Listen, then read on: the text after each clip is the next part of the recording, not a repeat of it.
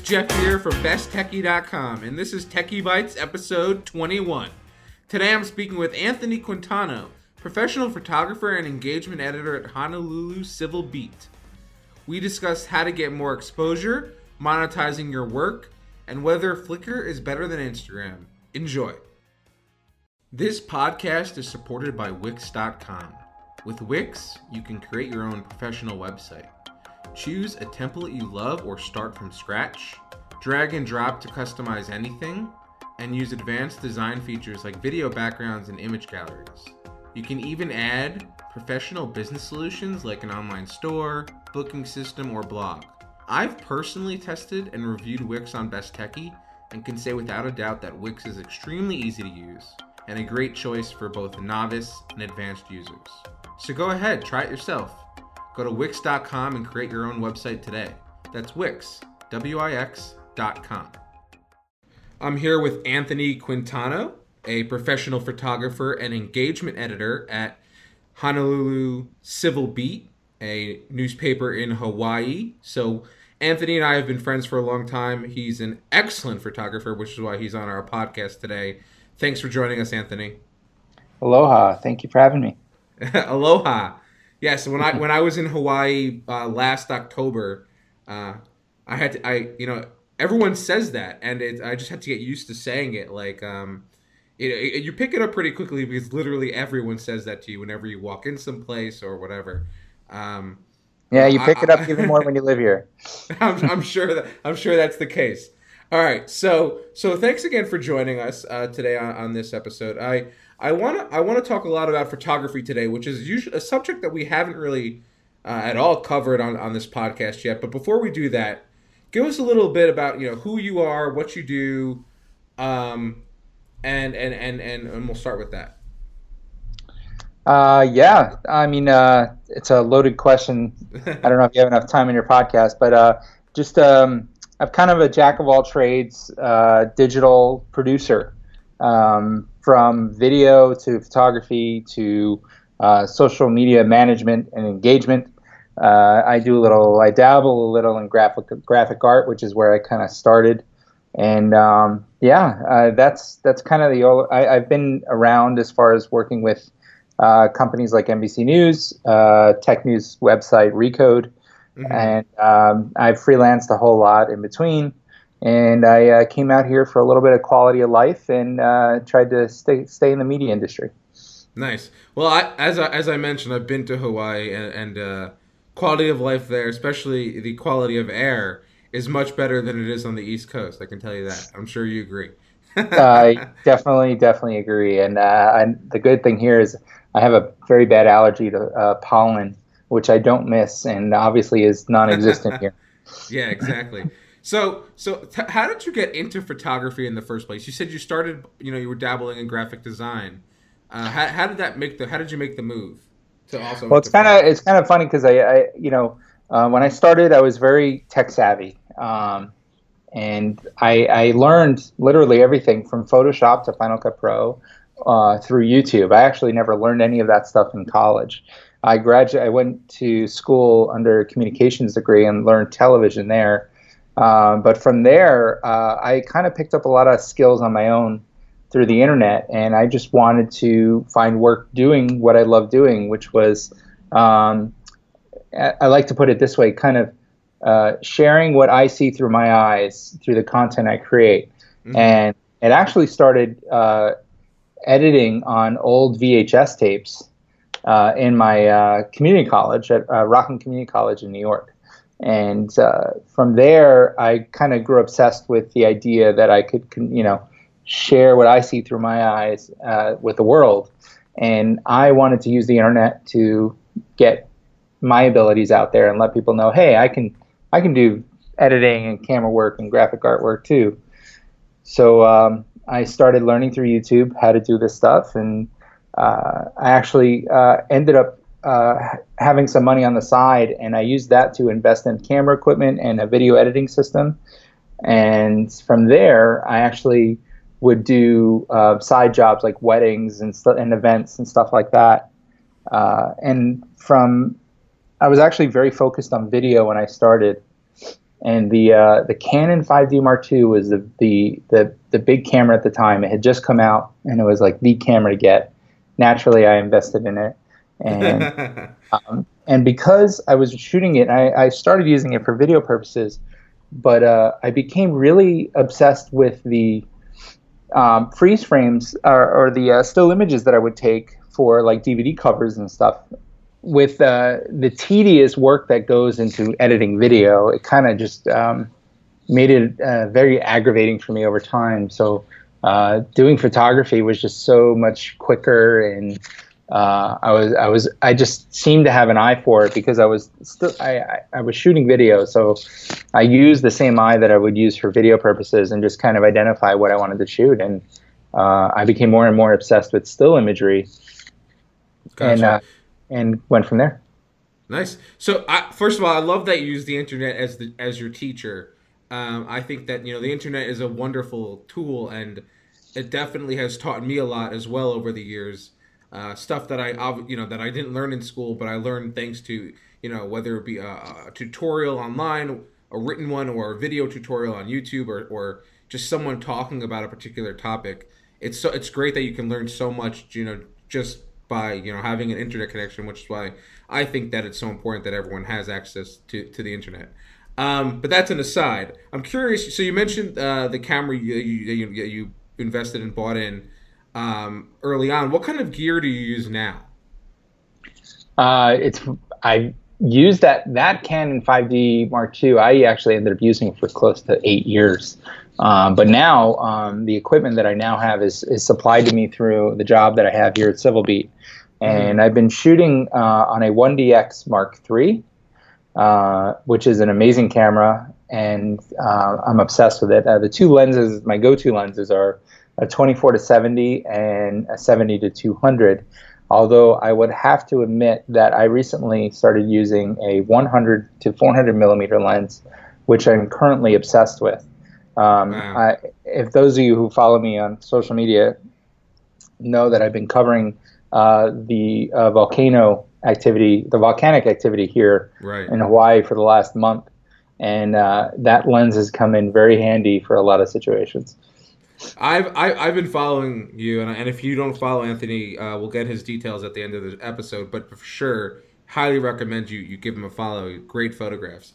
I'm curious. So there's been a lot of times where I've seen you like hanging out of a helicopter. is that a normal thing, or is that like something that you posted on social media and like just everyone just goes crazy because you're literally hanging out of a helicopter with a camera strapped around your neck?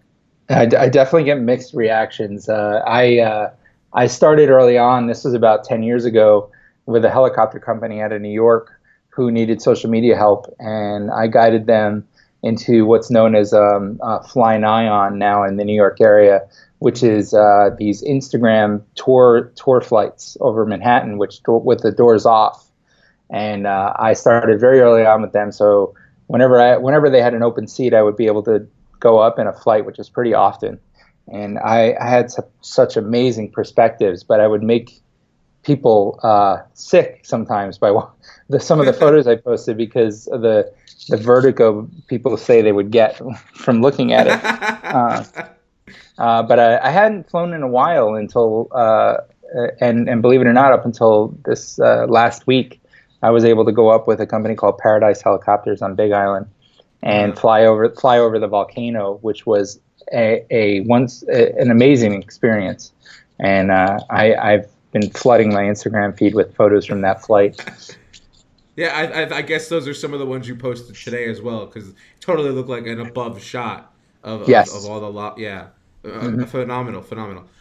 So in addition to your photography, which you do for yourself professionally, but also for Honolulu Civil Beat, you also have the title of engagement editor. So talk a little bit about what your day-to-day for Civil Beat and what you're working on there. Yeah, it's funny because anybody who works in social media as a career will know that our jobs come in many titles. And even though we're titled as social media manager or engagement editor or audience development, it's all kind of the same thing. We all work in social media, and basically the idea is that we're the ones that communicate as the publisher through social channels. We're the ones that publish the stories that the publisher publishes on their website, and we're the ones that respond and actively create content to get people engaged on behalf of whoever we work for. And it becomes everybody's job is different, and mine has been very unique in the sense because I'm also a content creator. And so one of the things that has always been most valuable over the years is creating original content for social media. And basically what that means is stuff that doesn't necessarily live on the website or doesn't get broadcast on the TV. It is solely can be found on someone's Facebook page or Twitter account or Instagram. Right. So when you talk about creating you're talking about, you're talking about photographs that you can take to kind of add an extra element to a particular story or piece of content. Correct. And so when you're looking, let's say when you're looking for a photograph that you can take to go with a particular story or piece of content, whatever the case may be, walk me through the process in terms of how you think about what the best photo to choose is, I guess. That's tough. It's really just something you see and you experience, and it's not something that you can teach or train. It's just kind of a feeling and a knowledge you get over time as to how people react to certain things on social media, your thought of what you're seeing and how that informs a person on what you're seeing through an image. So right. It's not something that you could easily explain. Gotcha. But it's something that comes naturally over time where you just kind of know that a particular video or a photo was going to work well. The other thing is that stories on websites, they're pretty stagnant, right? Like once they're published, they don't often get updated unless it's a live blog. So you got to consider social media as like a live blog that goes hand in hand with a story, right? So if a story is ongoing or it gets updated, I can use social media to continue to add to that story through our social platforms. Right. That makes sense. And one of the other questions I guess I have, so when you take photos, I'm sure you take many photos of the same thing within a short time span. So you have like a burst of photos, right? Like when you're going through those photos, right? And you're deciding which one is the one, is it, obviously they're not all good, but there are probably at least 2 or 3 that you're like, it could be any one of these, right? Like, how do you pick? Because I go through that problem, and I'm not a professional photographer. I can imagine when you have thousands and thousands of photos from a particular shoot, how tough it could be. It's not easy. It is definitely not easy, especially, speaking to the flight that I just did last week where, normally I take a huge batch of photos and maybe 2 or 1 get published. So to give you an example of what I would do in that sense is that, I'm working for Civil Beat, and one or two of the photos really work well for the story. I'll spread it out as a post in the morning and a post in the evening, but I have like 15 other photos that I think would work well. What I will tend to do is use those on my personal account and continue posting those photos there. Now, there are situations where I could take thousands of photos of a particular event, and I have to pick 2 or 3, and especially for a story, and it's always a challenge. And like I said, I can't really explain the thought process.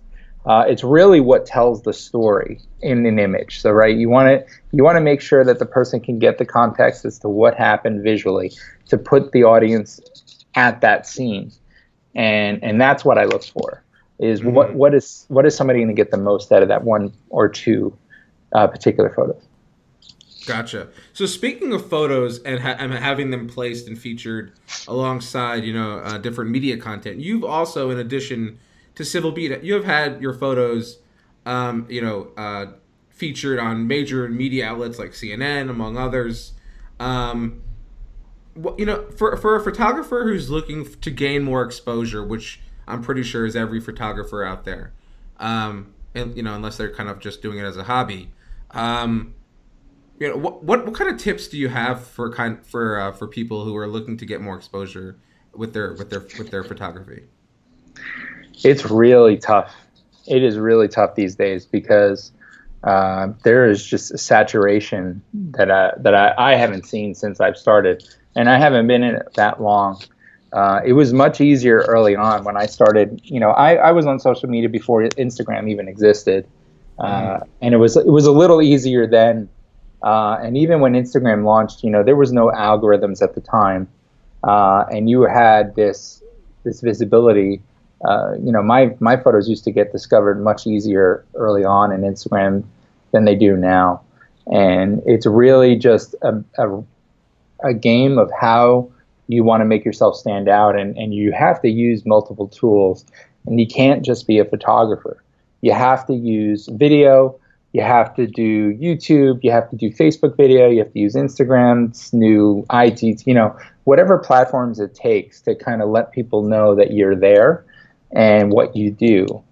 And so you can't just post photos and say, "Hey, here are my photos," anymore. You got to tell people Right, the right. story. People want to get tied to a photographer. They want to invest in them, and they want to know about them. So you got to share your story, what you're about, what you're shooting with.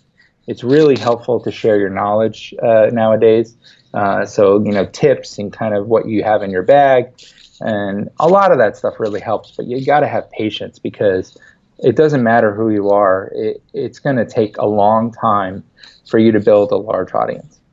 Yeah, I absolutely agree with everything you just said there. I think all of those things. Plus, I would also add sometimes it's just there's a luck element to it to a certain extent. And especially, I was thinking of recently. I don't know if you probably saw it. The photograph when Hope Hicks went to Capitol Hill. The guy, there was a photographer as she was leaving. He took this kind of very like it was like it was nighttime, and he literally was getting her walking like down the steps, I think, along with her lawyers or whatever, and the Capitol building was literally right behind them, lit up perfectly with the flag flying and everything. And that photo was all over the place. I don't remember. I think maybe it was I think the guy might have had it on the Post or something, Washington Post or something. But basically, I listened to his story about how he actually got that photo, and he was waiting. He was waiting there like all day, and then he heard someone say that she was leaving that particular moment, and he ran, and like he wasn't even completely set up, and he was lucky that he was able to snap that photo at that particular moment.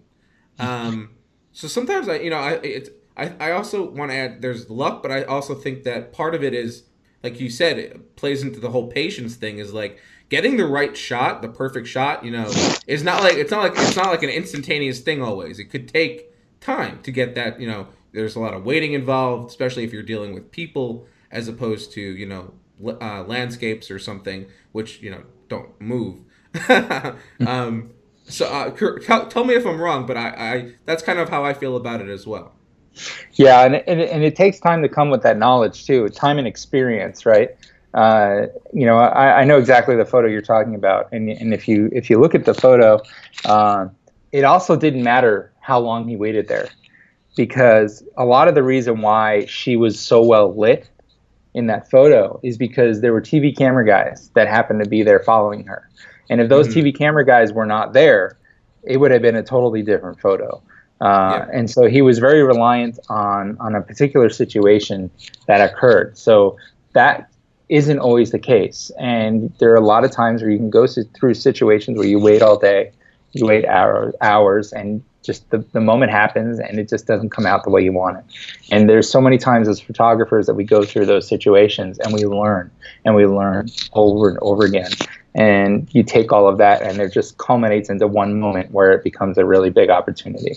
And I think that's Yeah. what this photographer had. Yeah. I think you're right. I think you hit the nail on the head there. So we've talked a little bit about how it's tough out there, to say the least.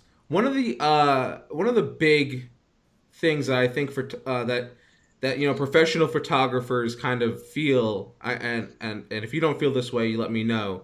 But especially with the rise of Instagram and smartphone cameras and things like that, as they get better, kind of a lot of people feel like anyone could be a photographer. I could do that, and I'm just curious your thoughts on that, and then I'm kind of also want to talk about monetization because in that same scheme, set of things where anyone could take a photo at any time, and then anyone can also steal a photo online and not get credit, right? Or not pay for a license to use that photo. So curious about the best ways that you feel to monetize your photography these days. There's no easy answer to that. And what a lot of photographers do now, from what I've learned, is there's multiple income points, not just any one particular kind of flow of income. And that can come from the blog, the selling to stock photo websites, to licensing images, and also getting hired for particular events. And it's really just being versatile and getting a big diversification of the kind of things that you can do. And that's really the answer to that question as far as monetization goes. I can tell you right off the bat, it doesn't matter how amazing your photo is, you may not sell it. I think the harder it is. Sorry, let me take a step back. The more unique your photo is, the better chance you have of actually getting somebody to actually pay for the photo. And even then, it may not even be a lot of money. It may only be $100 or $200. People just don't pay for photography anymore, and even good photography. And it's really hard to stand out and make sure that people do see your photo instead of somebody else's. So right. It's an unfortunate situation. I face it even now with the images that I've gotten over the volcano. We've had people, publishers, really big publishers, who definitely have the budget to afford to license photos and continue to only ask for credit and will not pay to license. And it's just a lot of the reason is that there's so many people out there now that will just give away their photos for photo credit. And it just takes away the value of everybody else's photos. And they get used to that. And so they think, well, we don't have to do this anymore. We don't need a photo budget. We can just rely on, crowdsourcing imagery. So it's frustrating. And as a photographer, you can't just be a photographer and make a living unless you're doing really well in a particular situation.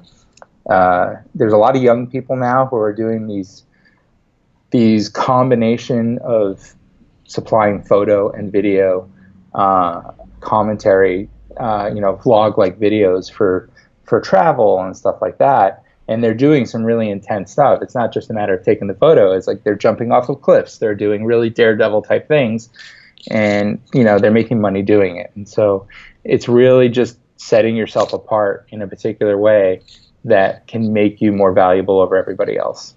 Gotcha. And that really makes sense with me, and it resonates with me because my fiance has been an amateur photographer for a long time, but she's pretty good. For our 1 year anniversary, which was several years ago, we've been together now more than 13 years. But for our 1 year anniversary, my present to her, I bought her a Nikon D50, and that was a while ago. And she was so excited about that, and she spent so much time, taking photos with that. And over the years, she's obviously gotten, different cameras. She's a Nikon person,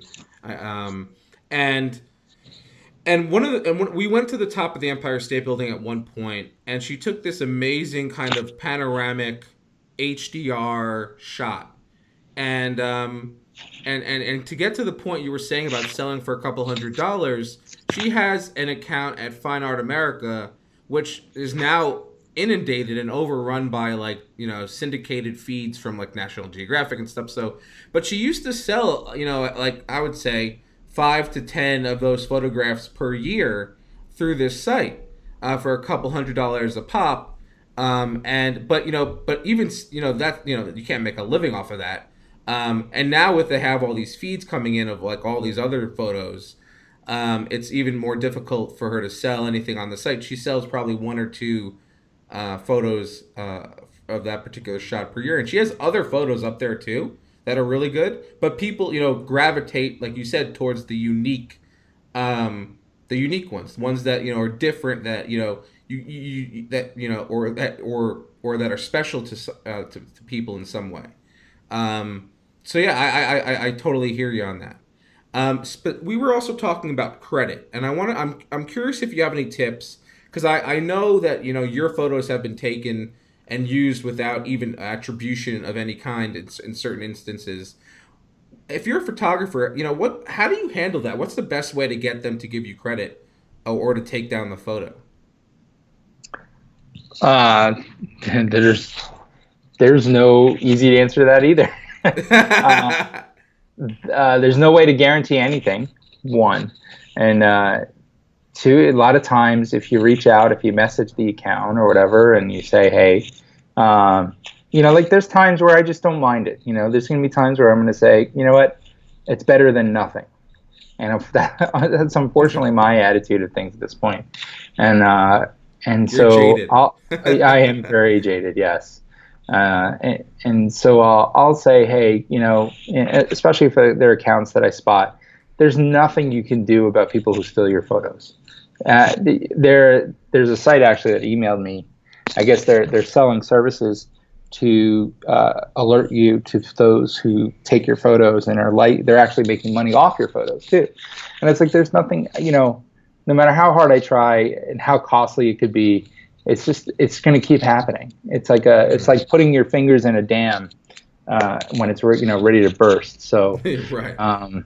It's unfortunate the way that the internet is these days around photography, and I don't see any kind of real solution to any of it real soon. So it's just a matter of selecting your battles and offering the ones that you think might be valuable. There's accounts that have hundreds of thousands of followers that you might really benefit from that visibility at this point. And you got to determine, I'm just starting out. I could use the visibility. At least let me get my name and my account tagged on that Instagram post. Yeah, right. So yeah. Yeah, and just real. So I think when it comes to the credit element, it is like, so what are you going to do? Sue me? And then you're not going to spend the money on getting a lawyer unless you happen to have a friend or a family member who's a lawyer who's willing to, send a nasty letter to someone. Right. But even then, like, what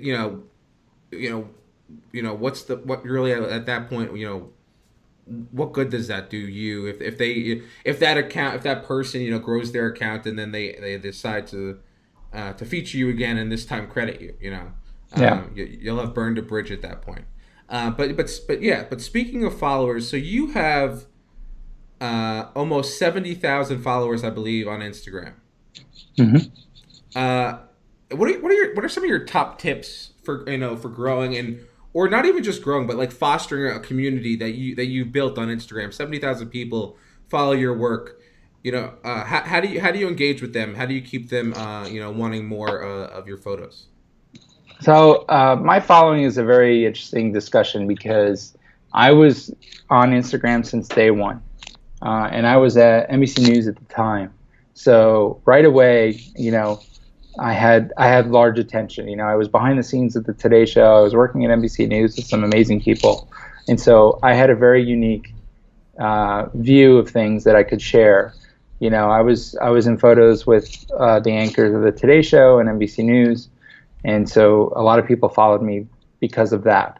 And I had, on my own, built over 8,000 followers in the beginning.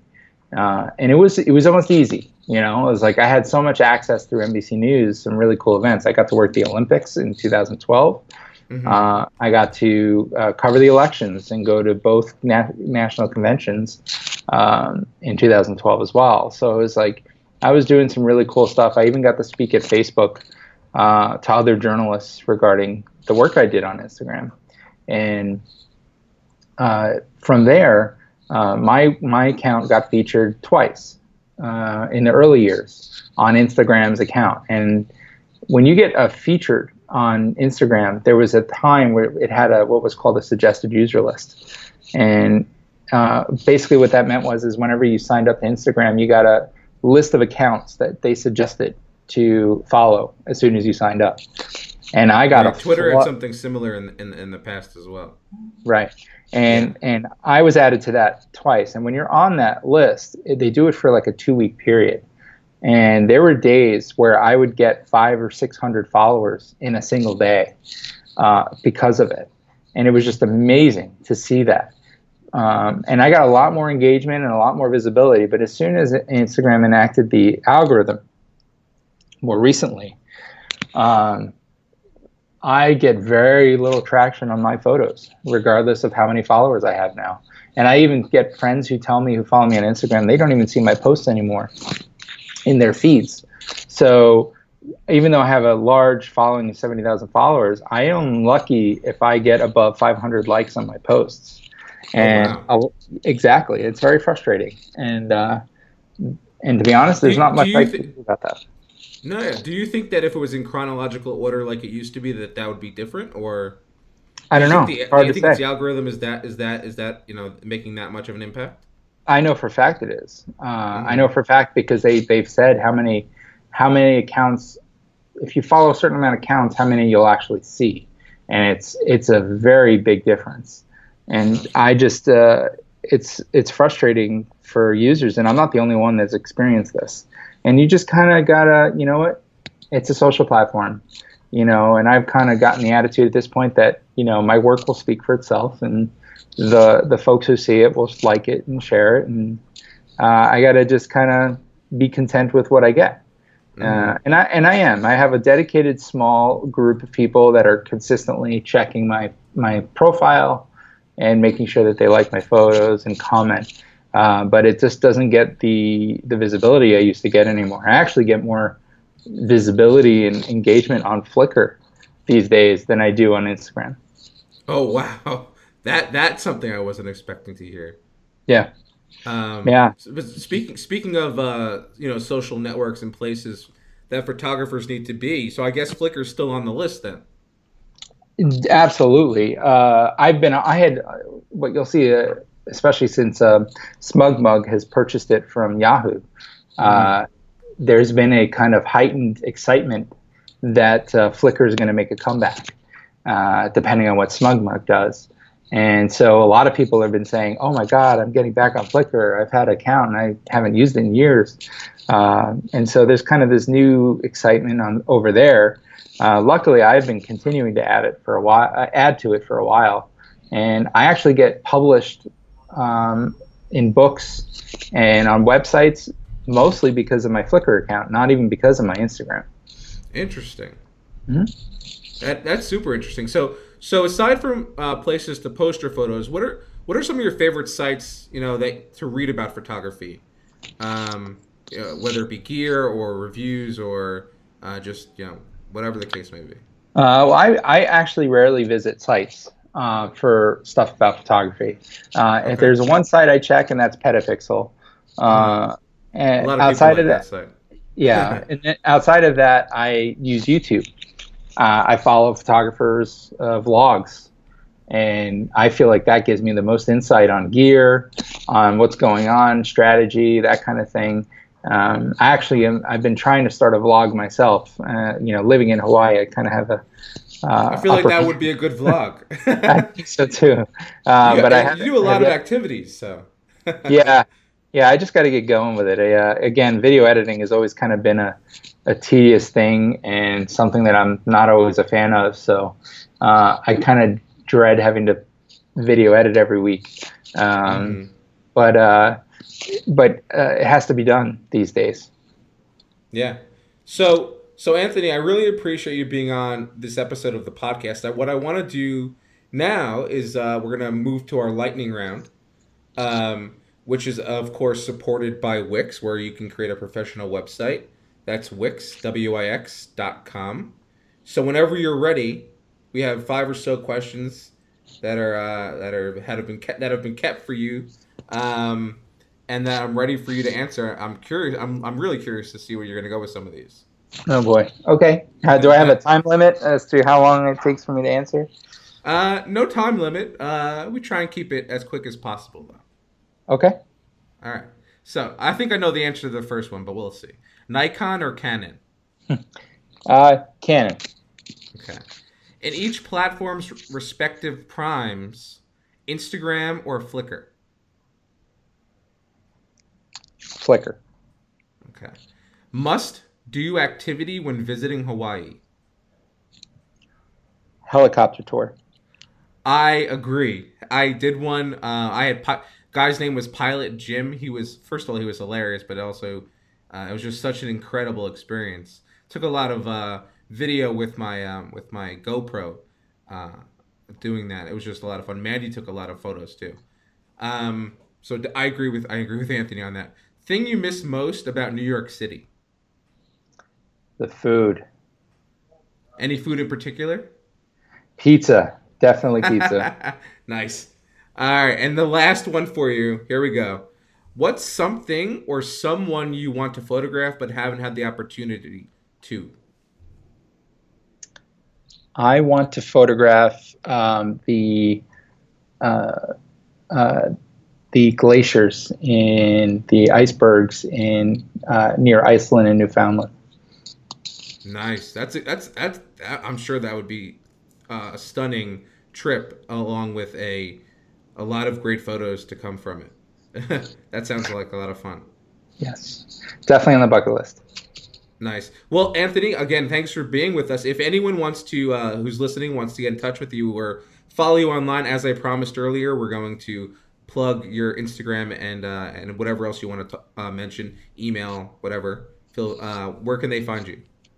It's my full name, Anthony Quintano, on Twitter, Instagram, and Facebook. So AnthonyQuintano. Excellent.